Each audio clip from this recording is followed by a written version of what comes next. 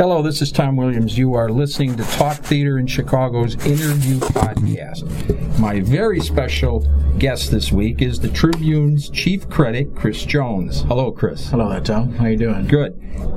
Tell us about Bigger, Brighter, Louder, 150 Years of Chicago Theater as Seen by the Tribune Critics.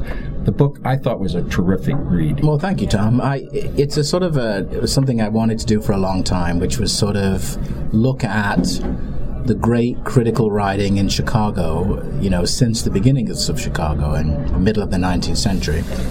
So I'd wanted to do a book about Chicago critics a little bit.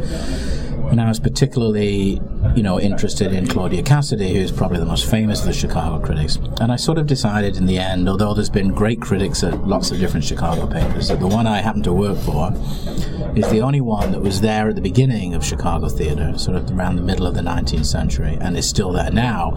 So I thought, I will look at our coverage of Chicago theater, our being the Chicago Tribunes, across a span of 150 years. And so I then decided I would pick out what I would describe as the 100 most interesting reviews. 101, actually, we ended up with, because there's one in the introduction, of the Chicago theater by Chicago Tribune critics. How did you come up with those? Which they were? Well, it was really, really difficult. Many people have every time somebody reads the book, they email me and say, how could you possibly leave out this, or how could you possibly leave out that? And it's true that, there could have been 501 of those, because the Tribune has run theater reviews almost every day for 150 years, so you just have to do the math. Thousands of reviews. I just sort of sat there in the archives and looked through the reviews, and I looked for certain things that I knew were great moments in Chicago theater history, like the first production of Grease, say, or the first review of American Buffalo, or the opening night of Second City.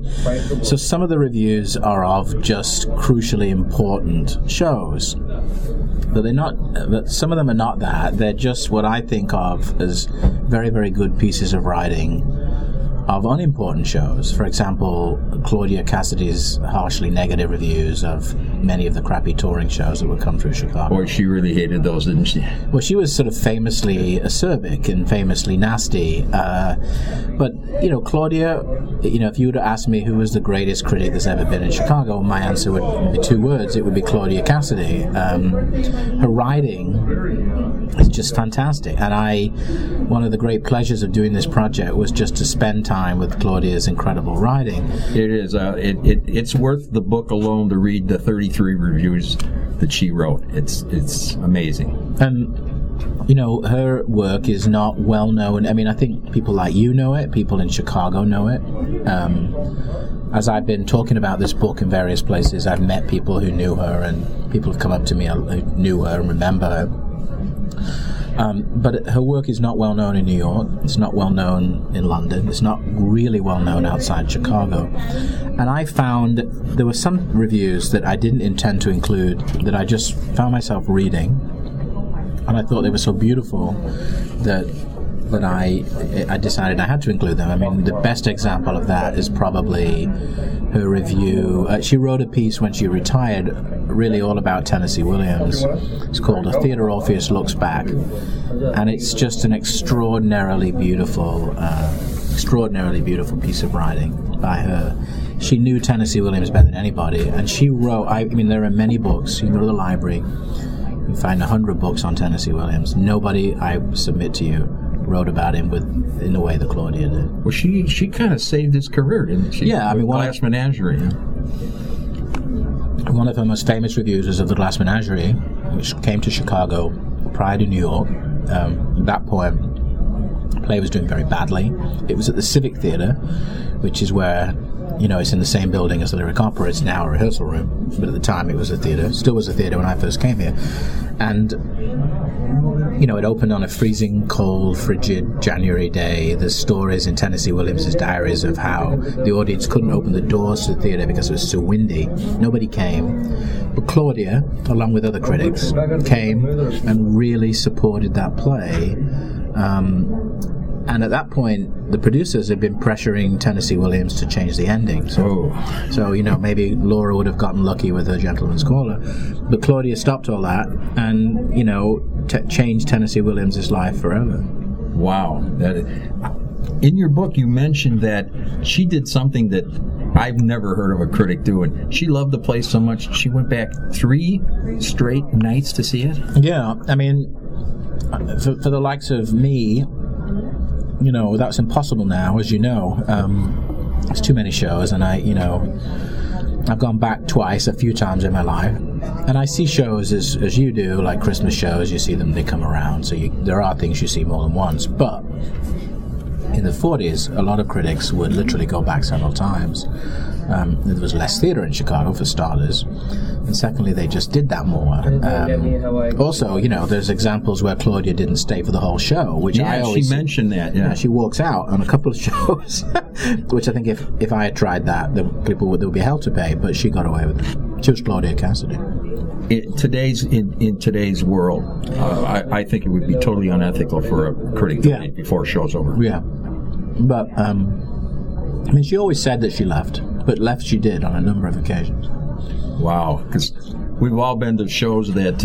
where you wanted to leave, right? Well, and we've been to shows that we didn't like, and all of a sudden there was that aha moment in the second or the third act that made the whole thing worthwhile. Right. And if we weren't there, we would have panned. That's true. So, wow. Tell us about the Iroquois fire, the coverage of that, because that's... Well, the Iroquois Theatre fire was perhaps the darkest day in Chicago theatre history. 600 people died, mostly in the balcony, audience members, after this terrible fire of a theatre that was now where the Oriental is now. In my book, I see it really as a sort of a symbol of a city that had just grown too fast. The theatre had shoddy fire codes. It had no exit door illumination. There's actually a show now, Burning Bluebeard, which gets into some of this same stuff. Was our coverage of the if I were to criticize our coverage of the fire, it would be this, is that a lot of our coverage focused on the actors because they were showbiz people and therefore interesting. Chorus girls climbing out into the alley through a stair. Yeah, there's a number of those stories. Right, yeah. But, really, most of the actors got out, almost all of them. The people that didn't were the ordinary Chicagoans in the balcony.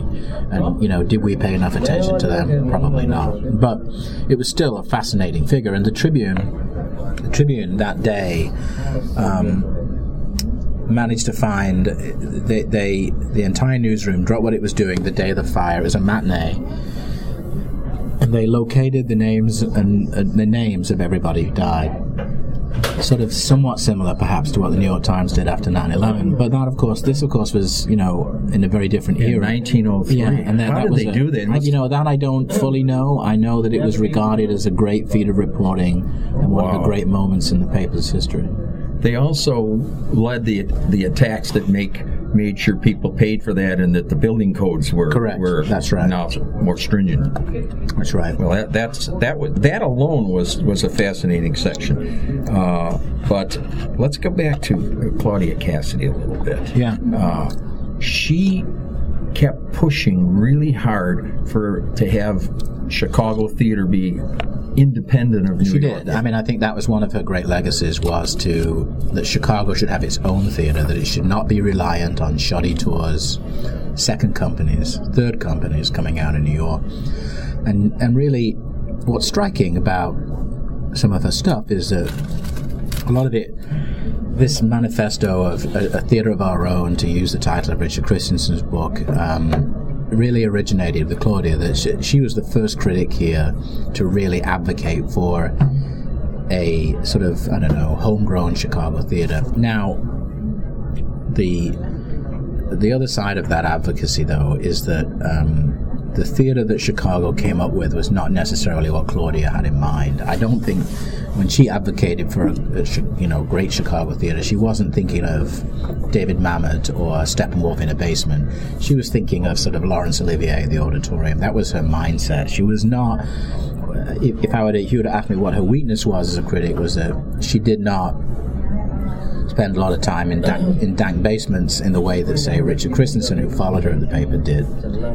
And she also, it seems to me, wasn't aware, even though she was aging, that there were emerging companies that if she had stuck around longer, the Steppenwolfs, the Goodman, Chicago Shakespeare, she would have championed them, I believe. That's true. I think that she just didn't anticipate the growth that would come, and who could, right? Nobody really knew what was going to happen.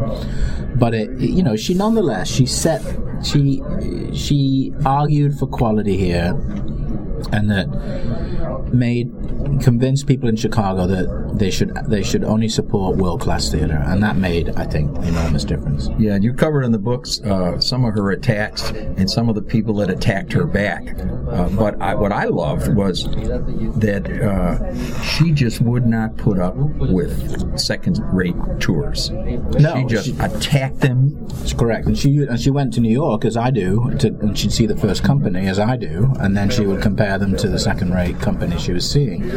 And that irritated people like the Schuberts in New York enormously, because she spoiled their business here. Well, didn't they stop? Didn't they either schedule to go all around the Midwest before they hit Chicago, or they would stop and rehearse again for a couple of days before they hit Chicago? They didn't like to play other Midwestern cities after Chicago because everybody would have read Claudia's review. So therefore, if you were in Cleveland, you probably read the Cassidy review of the tour of whatever, and you might not go.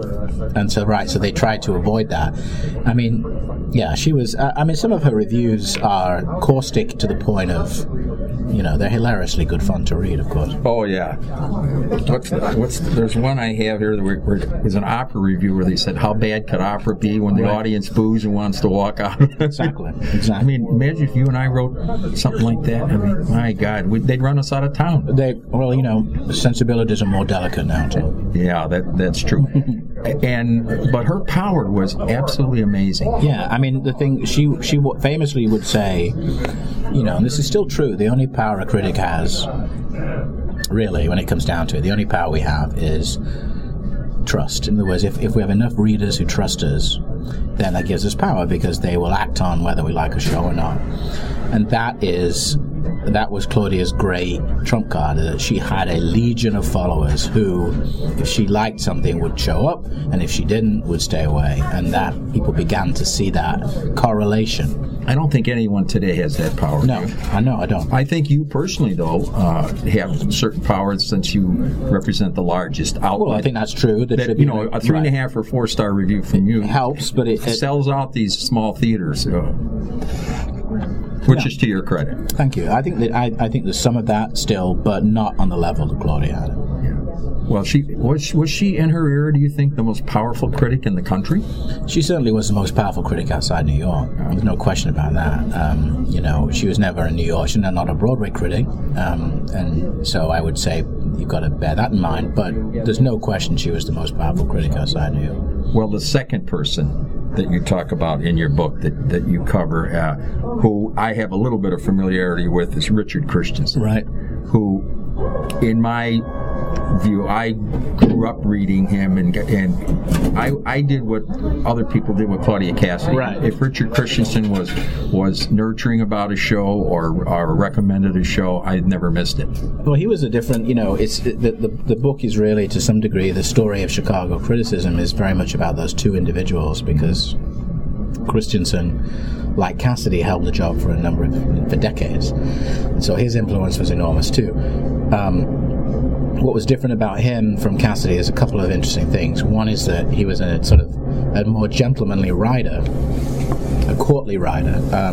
Not to say he didn't pan shows, he did. But he was known and is known for not being mean about it. He was known as a decent guy who was respectful of artists. I don't think people ever said that about Cassidy. So they were different. And he was a theater lover. And he was a theater lover, and I don't think people said that about Cassidy either, although I think she was. And then of course, that Christensen very specifically championed some of the emerging off-loop movement, which Cassidy did not. Now, in fairness to Cassidy, it wasn't really around in the days when she would have done that. and Cassidy was also a music critic, so a lot of her time was spent at the Lyric and the CSO, whereas Richard was not. By that point, the Tribune had a different classical music critic, so Richard was more specifically about theatre, so that gave him more nights to go see. Yeah, I don't know how she could have covered all three, even in that era. No, well, she went to a selective amount of theatre. Christensen went to a far broader amount, but he also loved it greatly, and he went almost every night, as do I. And he,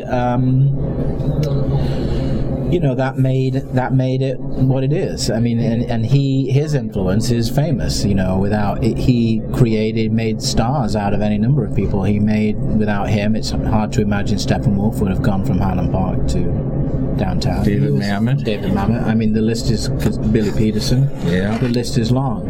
You have a quote in your book that I'd like to share because I think it sums up Richard Christensen. When he loved the show, he had a knack of writing in such a way that sent people to the theater. Correct. That should be what they call the money review. And right, no, he did do that. He knew. He had the ability, which not everybody has, the ability to, when he really, really loved something, he would herald it in a way that would motivate people to go. And of course, if you're the producer, that was a great thing. And there was something about a sort of personal passion in the way that he did that made him a sort of beloved figure in Chicago theater. And he was a journalist of the old school, so rarely did he do what I know you do and I do sometimes, and a lot of us do, is put himself in the reviews. Except for one, Well, there's a very famous story known throughout Chicago, Theodore Laura's The Pullover Review, which is where he was on his way back from In the Belly of the Beast, starring William Peterson at Remains Theatre, and in the review, he talks about being so overcome with his emotions, he had to pull over to the side of the road. At which point, one actor would say to the other, "Did he like the show?" And the actor would say, "Yeah." And then the first actor would say, "Yeah, but did he pull over?" It became like the ultimate compliment. But it was rare for Richard, and indeed for Claudia Cassidy, to put themselves in a review. Now, there's still some critics are more personal than others.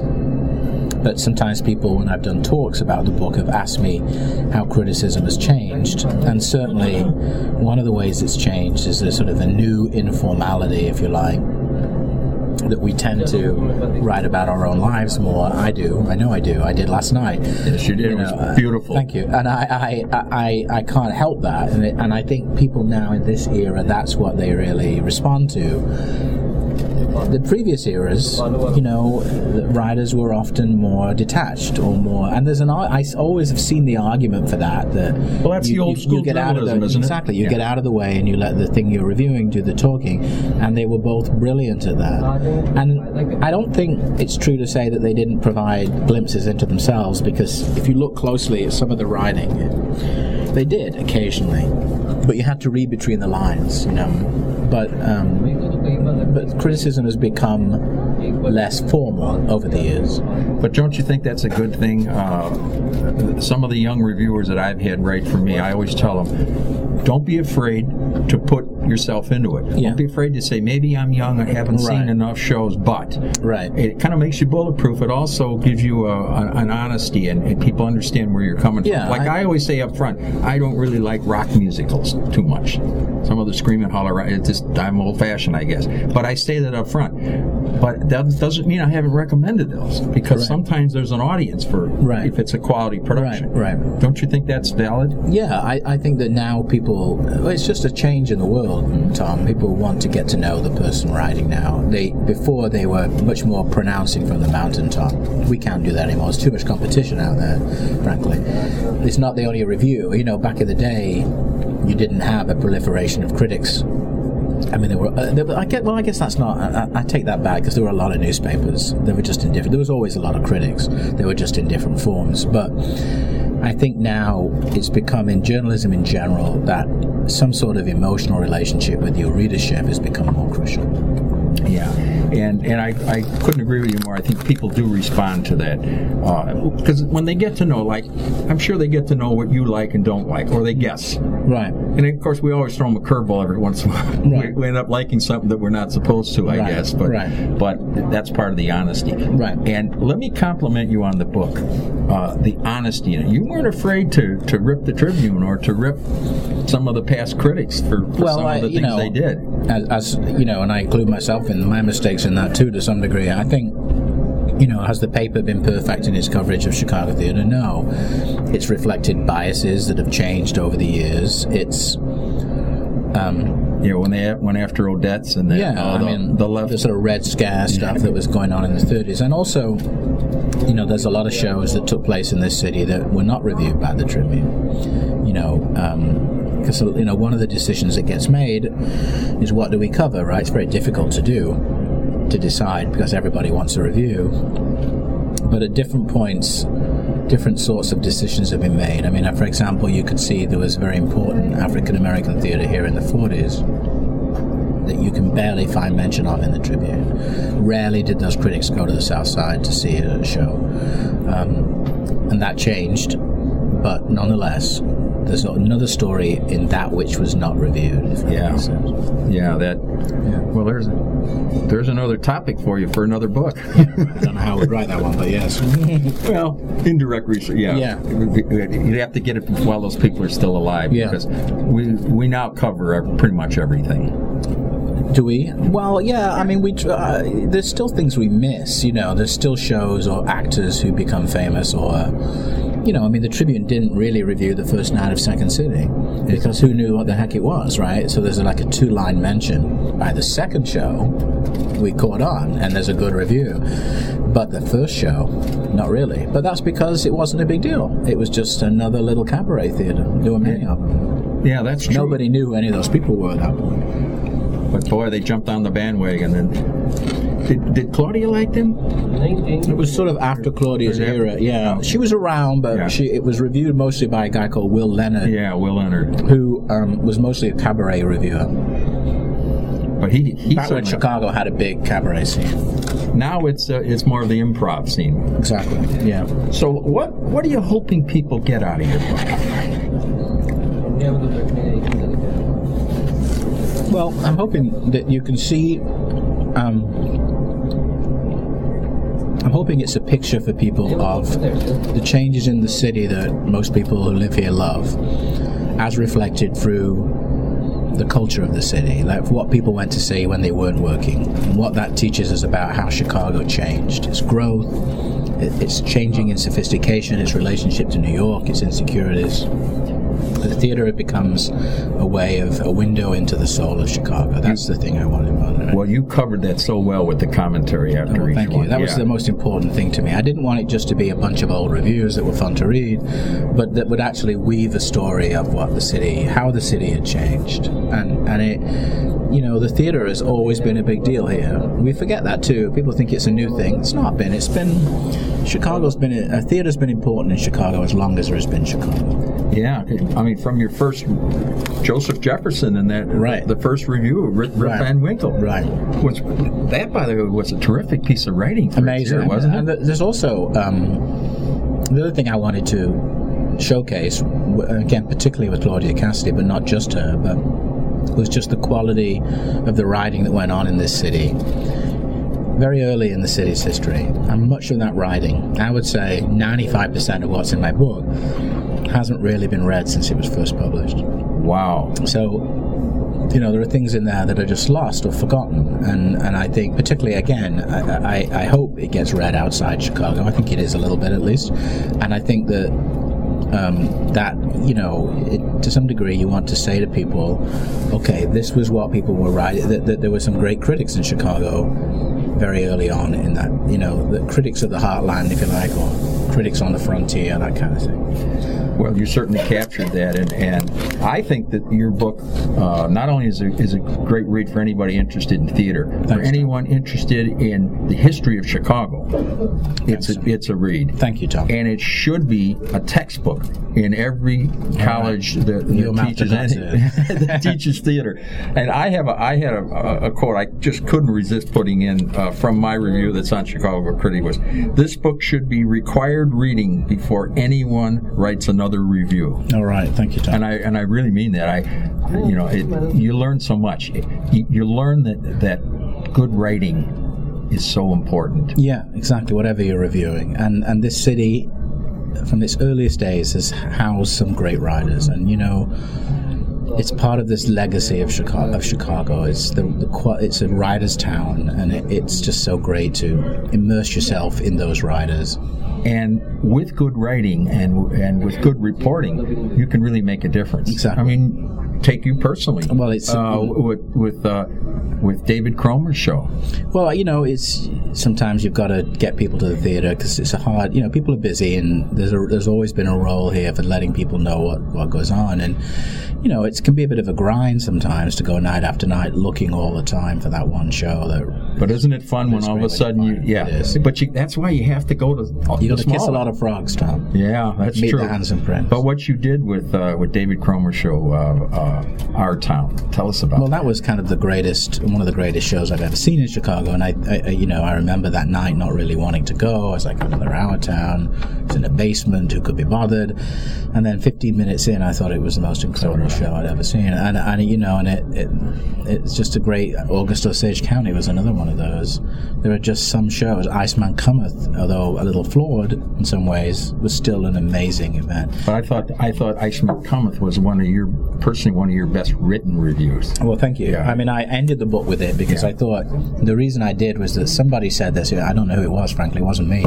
Somebody said along the lines of, "This is the greatest ensemble of Chicago actors. This is This is the ultimate manifestation of Chicago acting, because there was more of them in one show than ever before, doing working at a really high level." I thought, okay, that's the perfect end. Yeah, you've got to end somewhere. And it certainly was.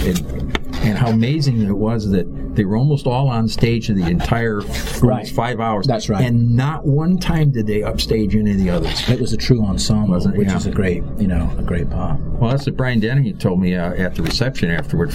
Like 1 a.m, we were all eating. He said it's one of the best ensembles he's ever been with. So that was a great way of ending the book. How long did it take you to do the book? I wrote it in the middle of the night mostly, so it took me about a year to do. A year? Yeah. Including the research? Yeah, pretty much. Maybe fast. Maybe a little longer than that, but not much. Wow. I tried to do a bit of, it's one of those. I'm a journalist, so I do better in small bites. You're also an academic too. Yeah, I guess I have that side of me, but I still write better a little bit each day. So I tried to write like 3 pages a day, sort of thing, and that's kind of a 5 pages a day maybe. And so that was my other mantra, was just and the structure of the book, because it was chronological, let me do that. Right, it was not that. But yeah, it was a lot of work. I was glad to have it done, but I'm also glad to have done it because This was your idea, and this wasn't something from the Tribune? No. Okay. No, although the Tribune was kind enough to give me the rights to the reviews, which they didn't have to do. I mean, they own the reviews, and they let me have them for this book, which is very nice of them. So I appreciated that. Did you get any feedback from them? No, I think they like it. They're happy that it's caused a lot. It really celebrates the history of this newspaper.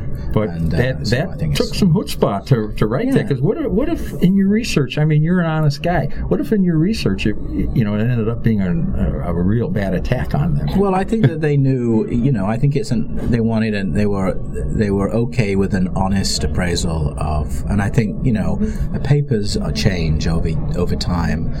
They're influenced by the people who run them, the policies of in a city like this, newspaper has been through so much, and.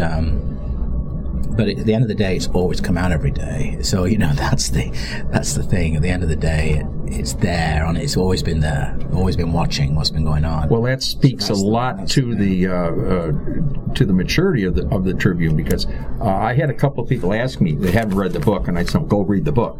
They said, well, is it, are you making an apology, or is it a hype the Tribune book? And it is not that. No, I didn't want that. No, and you didn't do that, and you're to be congratulated for that. Thank you. So folks, it's the Tribune because they were the major player who did the. Well, they were the only one who were there for the whole time. That was my rationale more than anything. It was the only paper that was there at the start and is still there. All right. Last question. Yeah. What general advice would you give to young reviewers today in this changing world? Well, my first advice is always start writing and get reviewing, and so that's number one. I think you've got to know the history of what you're writing about. Maybe this book is a little bit of a contribution to that. Certainly one of many.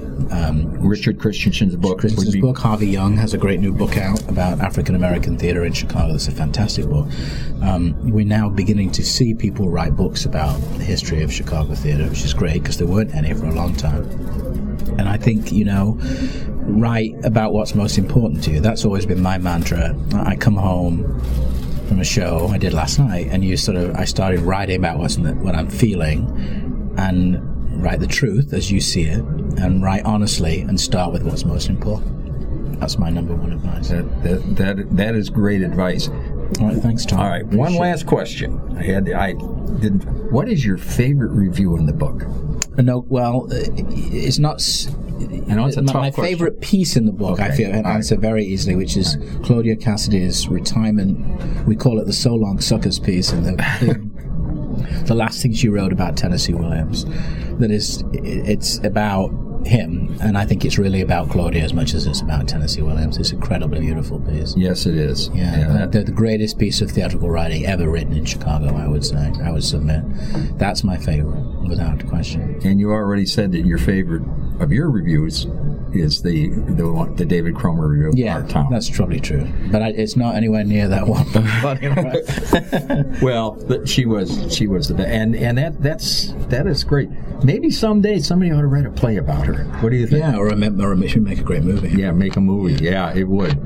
Well, Chris, thank you very much, Tom. folks. Make sure you get a hold of the book. It's Bigger, Brighter, Louder: 150 Years of Chicago Theater as Seen by the Chicago Tribune Critics. And Chris Jones has done a great job with it, and it should be a top Christmas present this year. Thank you, Tom. Thanks, Chris. Bye-bye.